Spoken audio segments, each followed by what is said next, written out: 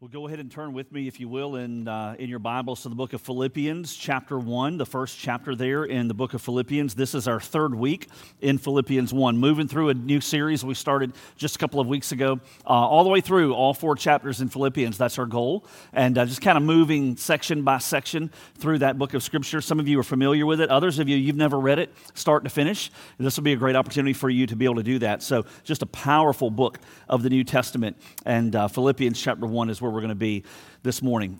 So I would say probably, aside from whatever sport my kids are playing at the moment, college football is probably one of my absolute favorite sports to be able to watch on television. I love college football. And so if you've ever followed college football at all, then you know there's kind of a unique little arrangement set up with many of the coaches that coach college football teams, similar to the NFL, but I think it's in some ways significantly different in college. And that would be the contracts that the college coaches have. Just recently, a couple of weeks or so ago, there was a pretty high-profile coach in the Midwest that had a poor record over the 4 years or so that he was there. And so the decision was made from that school to let him go. Basically, they decided to fire him because their team was not doing well. He was under contract, and the specifics of the contract had a buyout clause, meaning that when they fired him, they were required to pay a certain amount out of that contract. And the arrangement that was made was that for the remaining 4 or 5 years of his contract, once they fired him, they chose to pay him $15 million to let him go. Now, I encourage you, when you go to work tomorrow, sit down with the boss, ask if you can restructure your contract. And because I think you see the implications of that. Over those 4 years or 5 or so, through the remainder of his contract, had he won and performed really well, he would have been paid $15 million. Even though he really basically performed poorly, the team didn't do well, they lost, they let him go, he earned $15 million. That's what they call, my friends, a win-win situation, right? Now, no coach wants to lose. I understand that, especially at that level when you're at a Power 5 school. You don't want to lose. No coach wants to do that. No coach wants that, on their resume, so to speak. I mean, it is incredibly traumatic to have to uproot your family and suddenly begin a job search and all those things. So I don't downplay that at all. But I will say that is a pretty decent arrangement that whether you win or whether you lose, you win in the end, as it comes to that particular contract. For us, we often find ourselves in circumstances that are not going the way we had intended or desired. There are oftentimes for us, even as Christians, where we go through seasons of hardship or difficulty or challenge, even outright suffering, right? And the reason for that is because God, when He created this world, He created in perfection. But when sin came in, Genesis chapter 3, for whatever reason, God allowed sin to run its course. He didn't do a do-over. He didn't do a remake. He has allowed sin to run its course.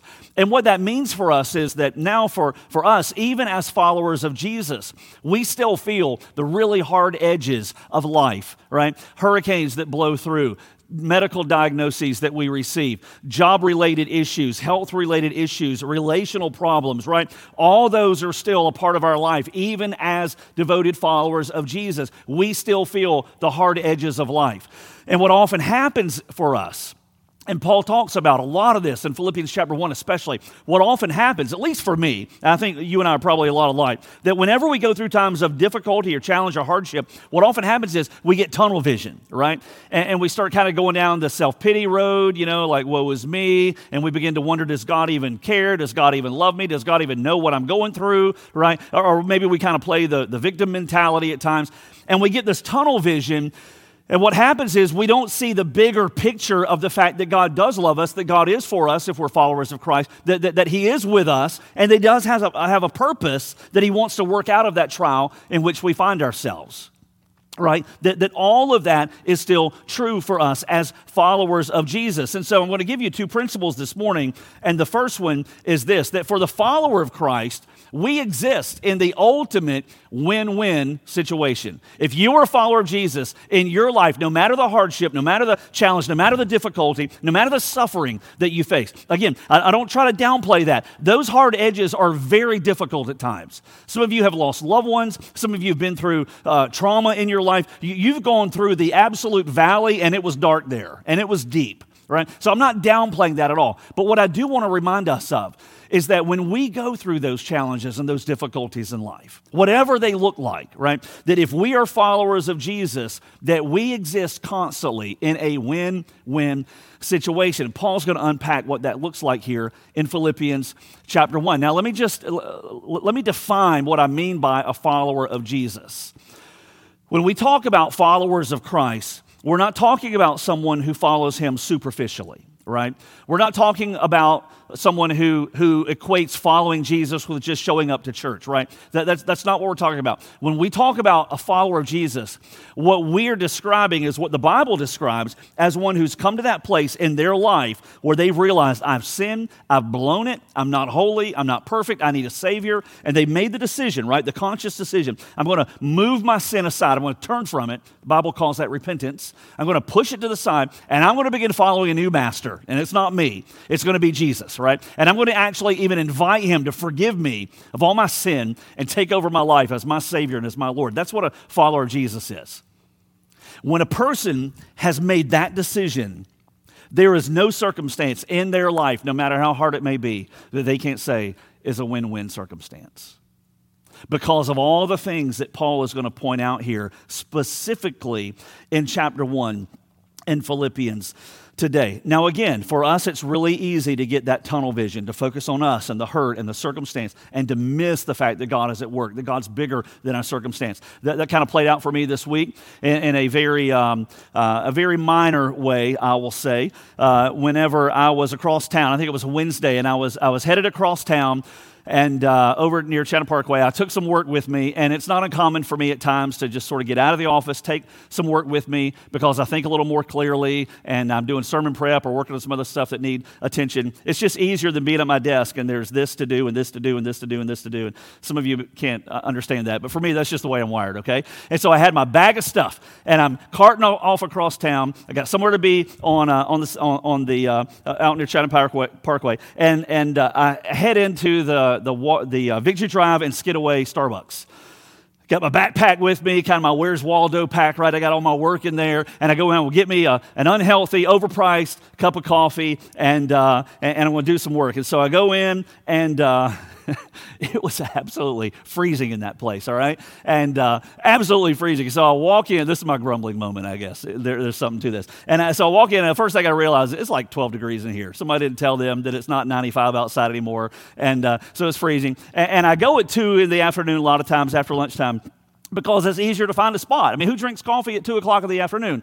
Well, apparently last Wednesday, all of Savannah did, okay? So there were like hardly any tables there, and I've got stuff. I mean, I got my Bible, and I got stuff, and I just make kind of a mess and stuff. So I was like, you know what? I've got hypothermia, and there's no seat hardly in here. So I'm just going to head all the way back, across town where I'm headed ultimately, and I'll just find a spot because I still had an hour and a half or so. And so I find a Dunkin' Donuts. And it's like, this is a blessing, man. This is awesome. So I park the car, get out, go up to the door, pulling the handle, right, it's locked. So it's like, all right, seriously? And so I go across the street because there's a McDonald's. McDonald's, the Golden Arches, right, always open, right?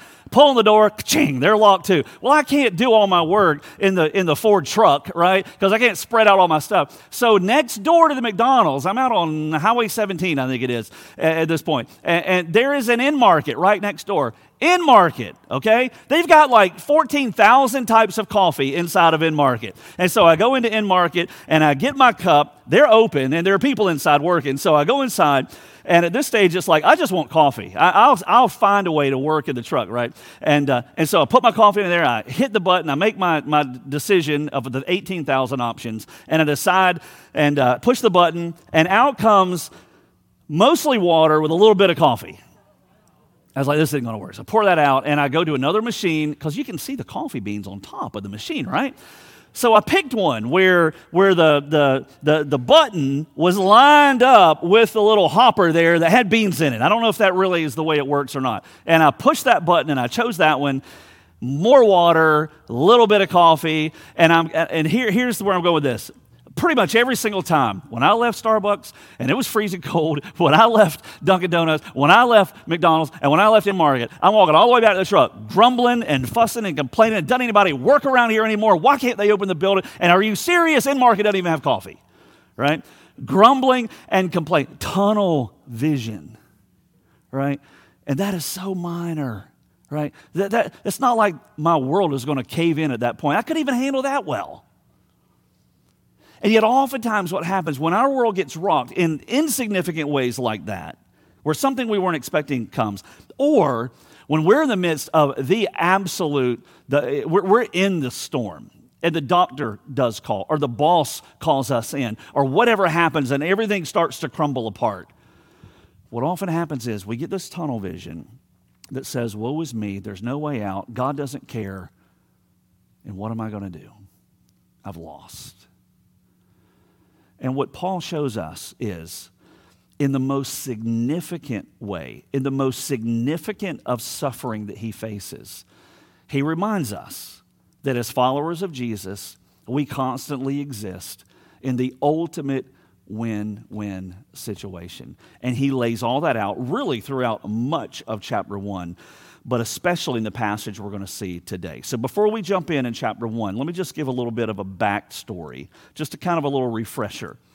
Paul, the greatest missionary that ever walked this earth, is the one writing the book of Philippians. Now, God wrote it. He inspired Paul, but Paul was the instrument that God used. Paul is in prison when he's writing the book of Philippians. He's, as we looked at last week, based on Acts 28, he is chained to a soldier, probably a member of the Praetorian Guard, one of that kind of the elite forces, so to speak, in the Roman infantry.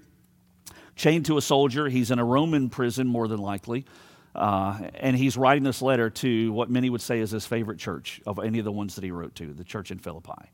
He's writing to the Christians there, and in the early part of chapter 1, he has shown us the priority of the gospel, that he's even able to almost celebrate in prison because he says, you know what, my chains have translated into the advance of the message of the gospel. And he points at that, and he looks at how God has used his circumstances to push the gospel further down the road. He's in prison, okay? It's not that he can't find coffee or a building that's open. He's in prison. And he's been beaten many, many times at this stage in his ministry. And he's saying, this is good. This is pushing the gospel further down the road. And then he also reminds us that not only is God wanting to use our lives to further the gospel, but he also wants us to partner with him, God does, so that he can mold and shape us and change us on the inside into the image of Jesus as well. So Paul has already covered those bases earlier in chapter 1. In fact, last Sunday, one of the things we looked at is how God doesn't delight whenever we go through hardships and difficulties. He doesn't sit back in a corner of heaven with his arms crossed saying, yep, that's exactly what you deserve. God doesn't delight in that. But what he wants to do is to leverage our hardship and our circumstances, right, so that he can work good out of them to give him glory and to bless us. He doesn't take the hard edges of life away. He wants to leverage them for good. And so we get here to where Paul is in chapter 1, and we're going to pick up today down in verse 19. And what I want to do is I want to read the whole entire passage we're going to look at this morning, verse 19 through 26. And then I want us to move through a little more slowly and kind of break it down as we go. And so let's jump in here. Philippians chapter 1, beginning in verse 19, reading down through verse 26. So Paul is writing to the church in Philippi. And he says, for I know that this will turn out for my deliverance through your prayers and the provision of the Spirit of Jesus Christ, according to my earnest expectation and hope that I will not be put to shame in anything, but that with all boldness Christ will, even now, as always, be exalted in my body, whether by life or by death. Paul was all about Jesus being glorified. Verse 21, for to me to live is Christ and to die is gain. But if I'm to live on in the flesh, this will mean fruitful labor for me. And I don't know which to choose, but I'm hard-pressed from both directions, having the desire to depart and to be with Christ, for that's very much better, yet to remain on in the flesh is more necessary for your sake. Convinced of this, I know that I will remain and continue with you all for your progress and joy in the faith, so that your proud confidence in me may abound in Christ Jesus through my coming to you again.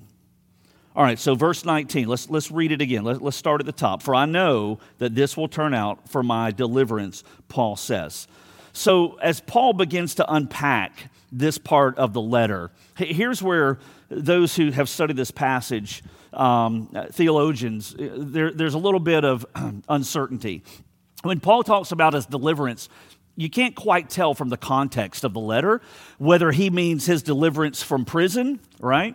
Which most would agree did happen, and then later he would be imprisoned again, and that's where he'd be martyred for the faith. But most would say he was ultimately set free. But we don't really know. Was his deliverance talking about his release from prison, or was he talking more about him being able to go to heaven, right? His deliverance from this fallen world. It's a little bit hard to tell from the context, because he kind of seems like he's talking a little bit about both. On one hand, he's talking about the win of remaining alive, and because if he stays alive, that's going to be helpful for the Philippian believers.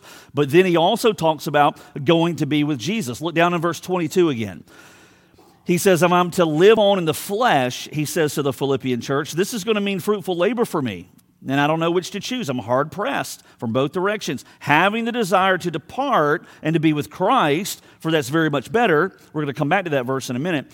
Yet to remain on in the flesh is more necessary for your sake. So Paul is saying it's kind of like both. He sees deliverance in both. If God keeps me here and sets me free from this prison, hey, there's going to be a win there. That's going to be good. But if I don't get set free from this prison and they put my head on the chopping block and I'm the next one to go for the sake of the gospel, right? I'm the next martyr. Then Paul says there's a win there as well, because I'm going to go straight to be with my Savior. That was his perspective of win-win. We're going to see in a moment why he had that perspective, how he could have that perspective. But that's what he's talking about. Either way, he says, I win. If you look again in verse 19, though, it's really cool because he mentions the Philippians' prayers. He says, I know this will turn out for my deliverance through your prayers. Here's something maybe you didn't know. 70% of the prayers that we see in the Bible, 70% of those are intercessory prayers, meaning it's someone praying for somebody else. Right? We often think about prayer as, God, could you give me this? And God, could you help me with that? And God, could you provide this for my family? 70% of the prayers in the Bible are intercessory, meaning it's one person praying for another. Jesus did this, right? John chapter 17, the high priestly prayer, right? He prayed for you if you're a Christian. I mean, read John 17. That's him praying for you. He was praying for the believers in the first century. He's praying for every other believer after that group that would come. I mean, it's him interceding, praying for us. We see intercessory prayer as well, even later here in Paul's letter. Look over in chapter 4, or we see this idea of prayer. We're really praying for anything. Philippians 4, verse 6, he says, be anxious for nothing, but in everything, by prayer and supplication with thanksgiving, let your requests be made known to God. And again, 70% of the prayers in the Bible, that everything includes praying for somebody else. So it's kind of interesting that Paul points out there that as he's locked up in prison, he has confidence and he has joy in knowing that the brothers and sisters in Philippi are praying for him. But at the same time, if you look at the end of verse 20, he says, he knows that Christ will, even now as always, be exalted in his body, whether by life or by death. I mean, for Paul, he was all about God getting glory through his life. I mean, that's convicting, right? How big of a deal is it to you for God to get glory through your life? How big of a deal is it to you as you raise your kids for God to be glorified in how you do that? How big of a deal is it as you interact with your spouse for God to be glorified in that? How big of a deal is it for you as you operate in the workplace, whether you're CEO, president, boss, or whether you're someone who has a specific task and a specific job title, right, that doesn't put you in charge of the whole thing? How big of a deal is it to you to make sure that God is glorified in how you manage and how you handle yourself in that workplace? How about with your neighbors? How about with your friends? How about on Friday nights? How about when nobody else is looking? How big of a deal is it? Because for Paul, it was a huge deal that God gets glory in my life, right? Even if I die, that I want that to be a demonstration of God's glory in my life. Right? This was huge to Paul. So how is it that Paul could face hardship like this? This is where we're coming. We're coming to me, the key verse in this passage. How is it that Paul could have this kind of a perspective to where all of life, even locked up in a prison, was win-win? to where he saw the big picture, not just the tunnel vision where he's the victim and I don't deserve this, or self-pity, or the woe is me, or where is God, and all. No, he didn't have that. How could he have the big picture win-win perspective? I think we see it in verse 21. Look at what verse 21 says. A simple verse. Many of you probably know this. He says, "For to me to live is Christ, and to die is gain." Again, he'll go on, verse 22 through 24, say, I don't know which one to choose, as though he had a choice. He really didn't. Right? Our lives are in God's hands. He said, if I remain, then it's going to be helpful for you Philippians, because I'll get to invest in you more. I'll get to push the gospel further. If God calls me home, then there's glory in that, right? So how could Paul have that perspective? It's because he understood this principle in verse 21, to live is Christ, and to die is gain. Now, I want you to lock in for these next few minutes, because we need to understand, what does it mean for us to really say to live is Christ? To begin to see a little bit of that, let's go back to John chapter 6. Flip back there with me. I want you to see this in your Bibles. John chapter 6.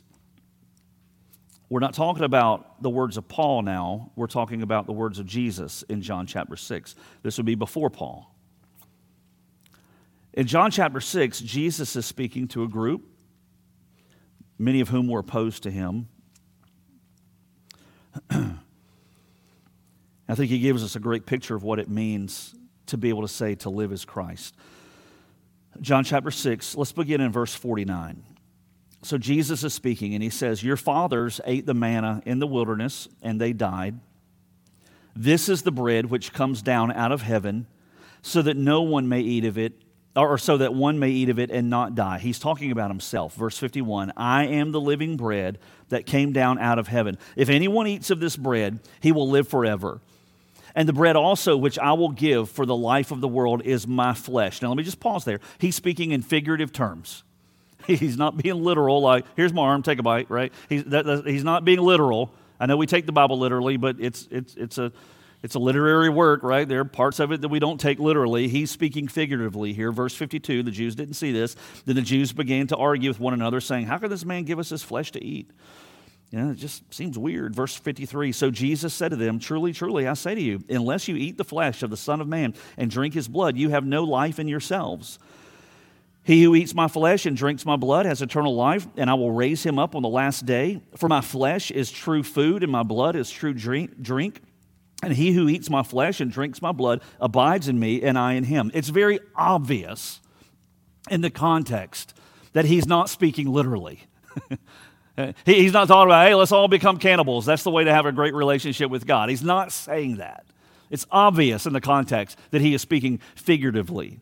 Nowhere else in the Bible do we even see this. The closest we come will be when we read of the Lord's Supper later in the New Testament, when he says, the bread represents his body and the fruit of the vine, right, represents his blood. That's the closest we get. He's not being literal here, but here's what I think he's doing. He's painting this picture that says, if you want to be a follower of me, superficial is not on the agenda. Right? If you want to be a follower of me, putting me in a little compartment and taking me out on Sundays is not on the agenda. If you're going to be a follower of me, this is what it's going to look like. It's going to be a relationship that is growing to such a degree that it's as if you are consuming me. Right? Your life is consumed with me. You're not comfortable and satisfied with just being on the surface, right? I got saved 30 years ago and haven't really grown since, but I know I'm going to heaven. No. That's not the picture. It's not just checking boxes, right? I read my Bible today, check that box and go live however I want. He says, no, if you're going to be identified with me, the way this looks is that it's as if you have consumed me. Right? That you have been just absolutely brought so close to me, right, that you are continually growing in relationship and in maturity. That's what it's going to look like. Paul paints us a picture right out of Philippians. Look in Philippians chapter 3. Again, we're defining what does it mean when Paul says to live as Christ. Philippians chapter 3, we'll get to this passage in a few weeks, but look at verse 7. He says, "Whatever things were gained to me, those things I have counted as a loss for the sake of Christ." And he lists some of the high points. In verse 5 and 6, he says, I count them as loss.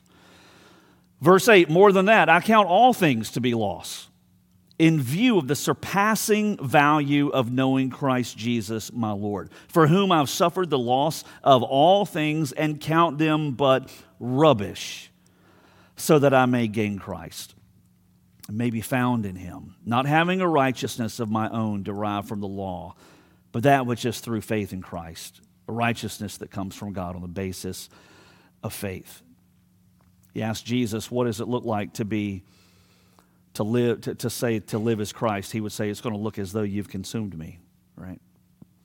Paul, what's it look like to be able to say to live as Christ? He's going to say, just like I said in Philippians, it's going to look like everything else pales in comparison, like it's just a pile of trash compared to the value that I hold in that person's life. Over in Colossians, you don't have to turn there, but Paul, in his letter to the Colossian believers, says in Colossians 3, verse 2 and 3, he says, set your mind on the things above, not on the things that are on earth, for you have died, and your life is hidden with Christ in God. This is what it looks like to be able to say to live is Christ.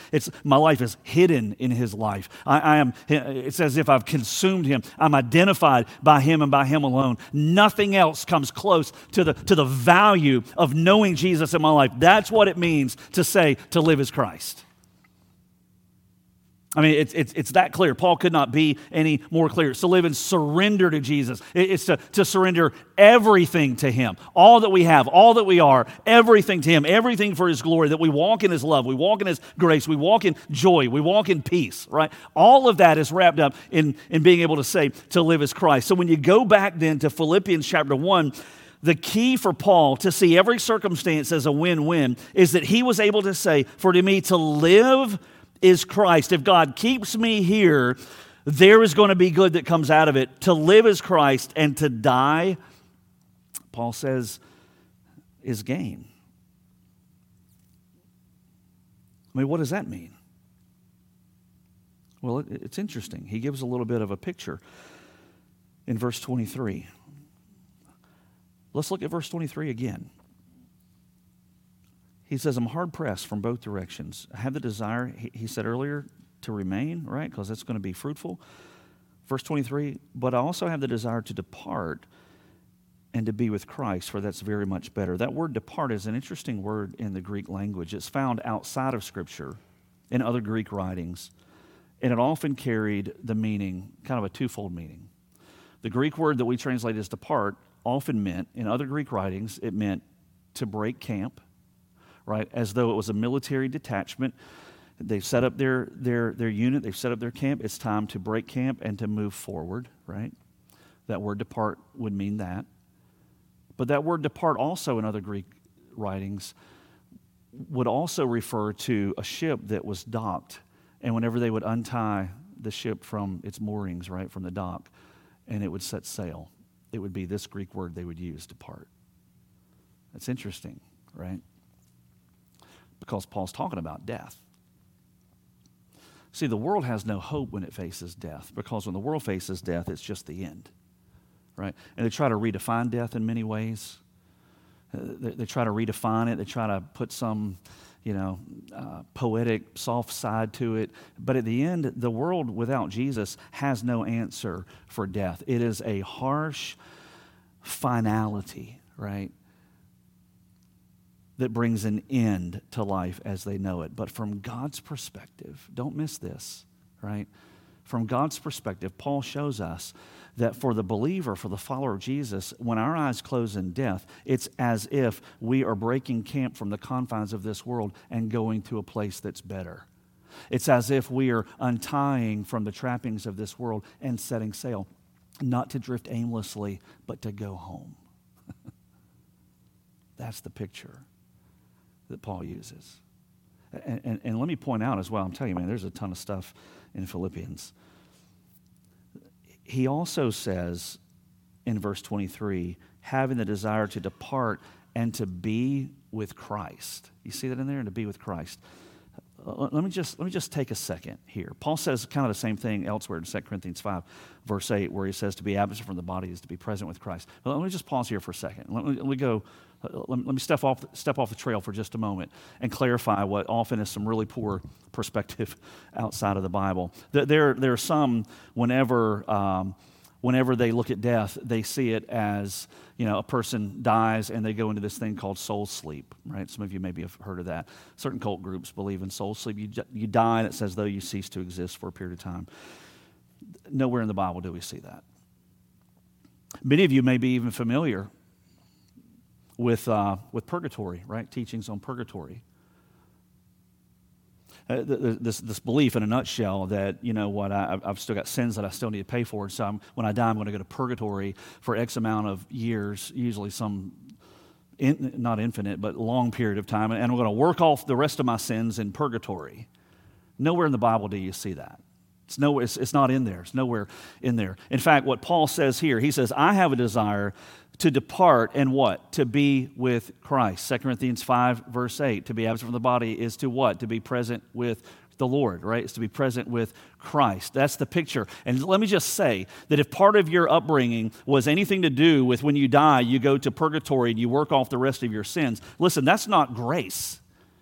I'm sorry, but that's not grace. Jesus said from the cross, it is finished. What on earth was he saying it is finished for if you die and got to go to purgatory to pay off the rest of your sins that are left over, right? He said it's finished. Why? Because when we give our lives to him, it means that our sins are forgiven, washed away as far as the east is from the west, meaning that you as a follower of Jesus can have the hope and the joy that when your life comes to an end, and I hope you're 150 whenever that comes, and I hope you're still jogging every day and rooting for the dogs, right? That's what I hope for you. I hope it's like that for you. But whenever your eyes close in death and God calls you home, let me just say, you're going home, right? You're going to be in his presence, and there's no hiatus.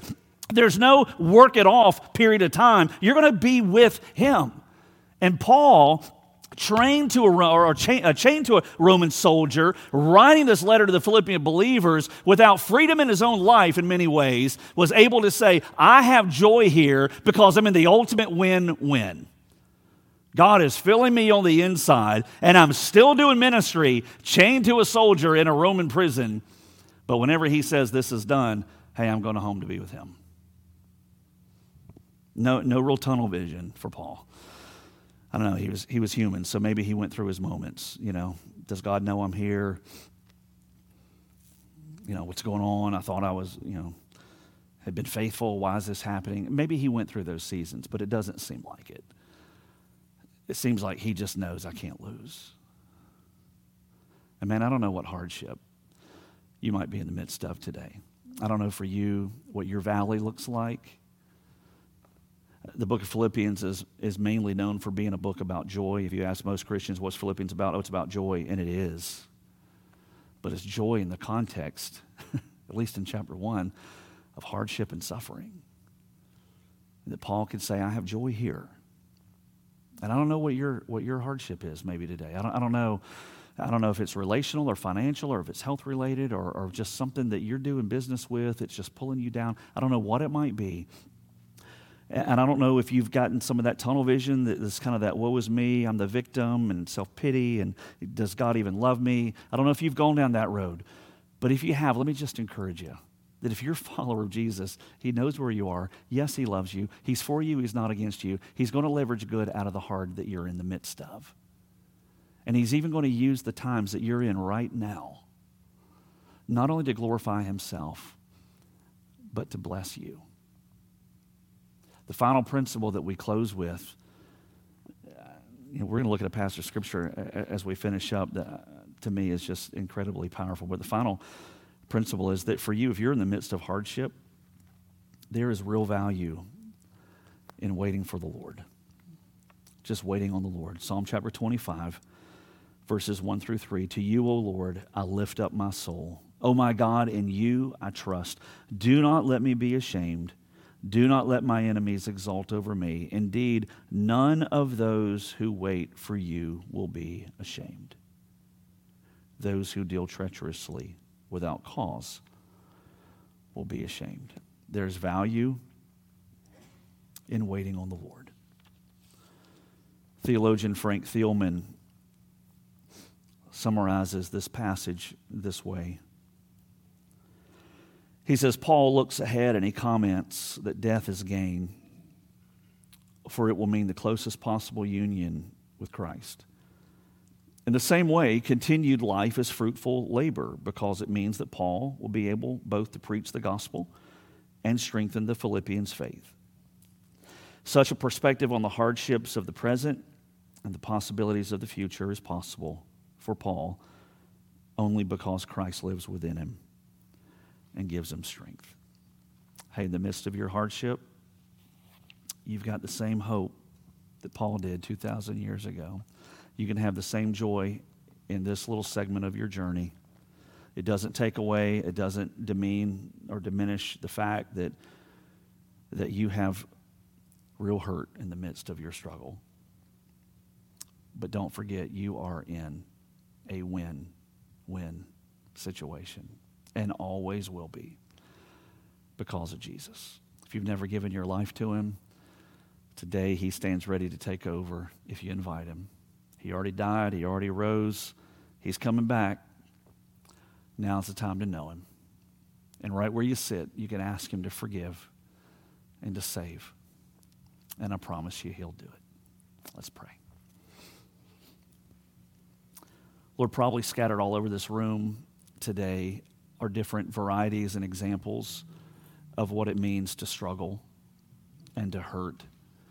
And Lord, it is only human. I think every one of us in this room have been guilty of putting the focus on ourselves when we go through those valleys and falling into that trap of self-pity and even questioning whether or not you see us and whether or not you care.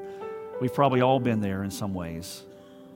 But Lord, really we know that you care, and we know that you see us, and we know that you love us, and we know that you have all power, and that you're able to work even the harshest of times into good. Lord, when sin came, along with it came suffering. Along with it came consequences. We live in a fallen world with hard edges, and Lord, those edges certainly touched you, Jesus, and they touch us as well. But God, we thank you that no matter what we go through, we thank you that you give us hope and you give us joy, because we know really we can't lose.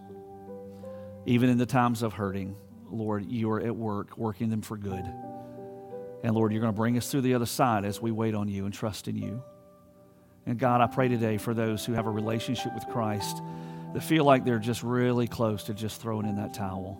They don't know if they're ever going to be happy again. They don't know if they're going to have joy again. They don't know how they're going to make it through this struggle. Lord, just give them faith, give them strength, give them encouragement, get them out of the tunnel vision that they can see that you are a God who is at work, even in their circumstance.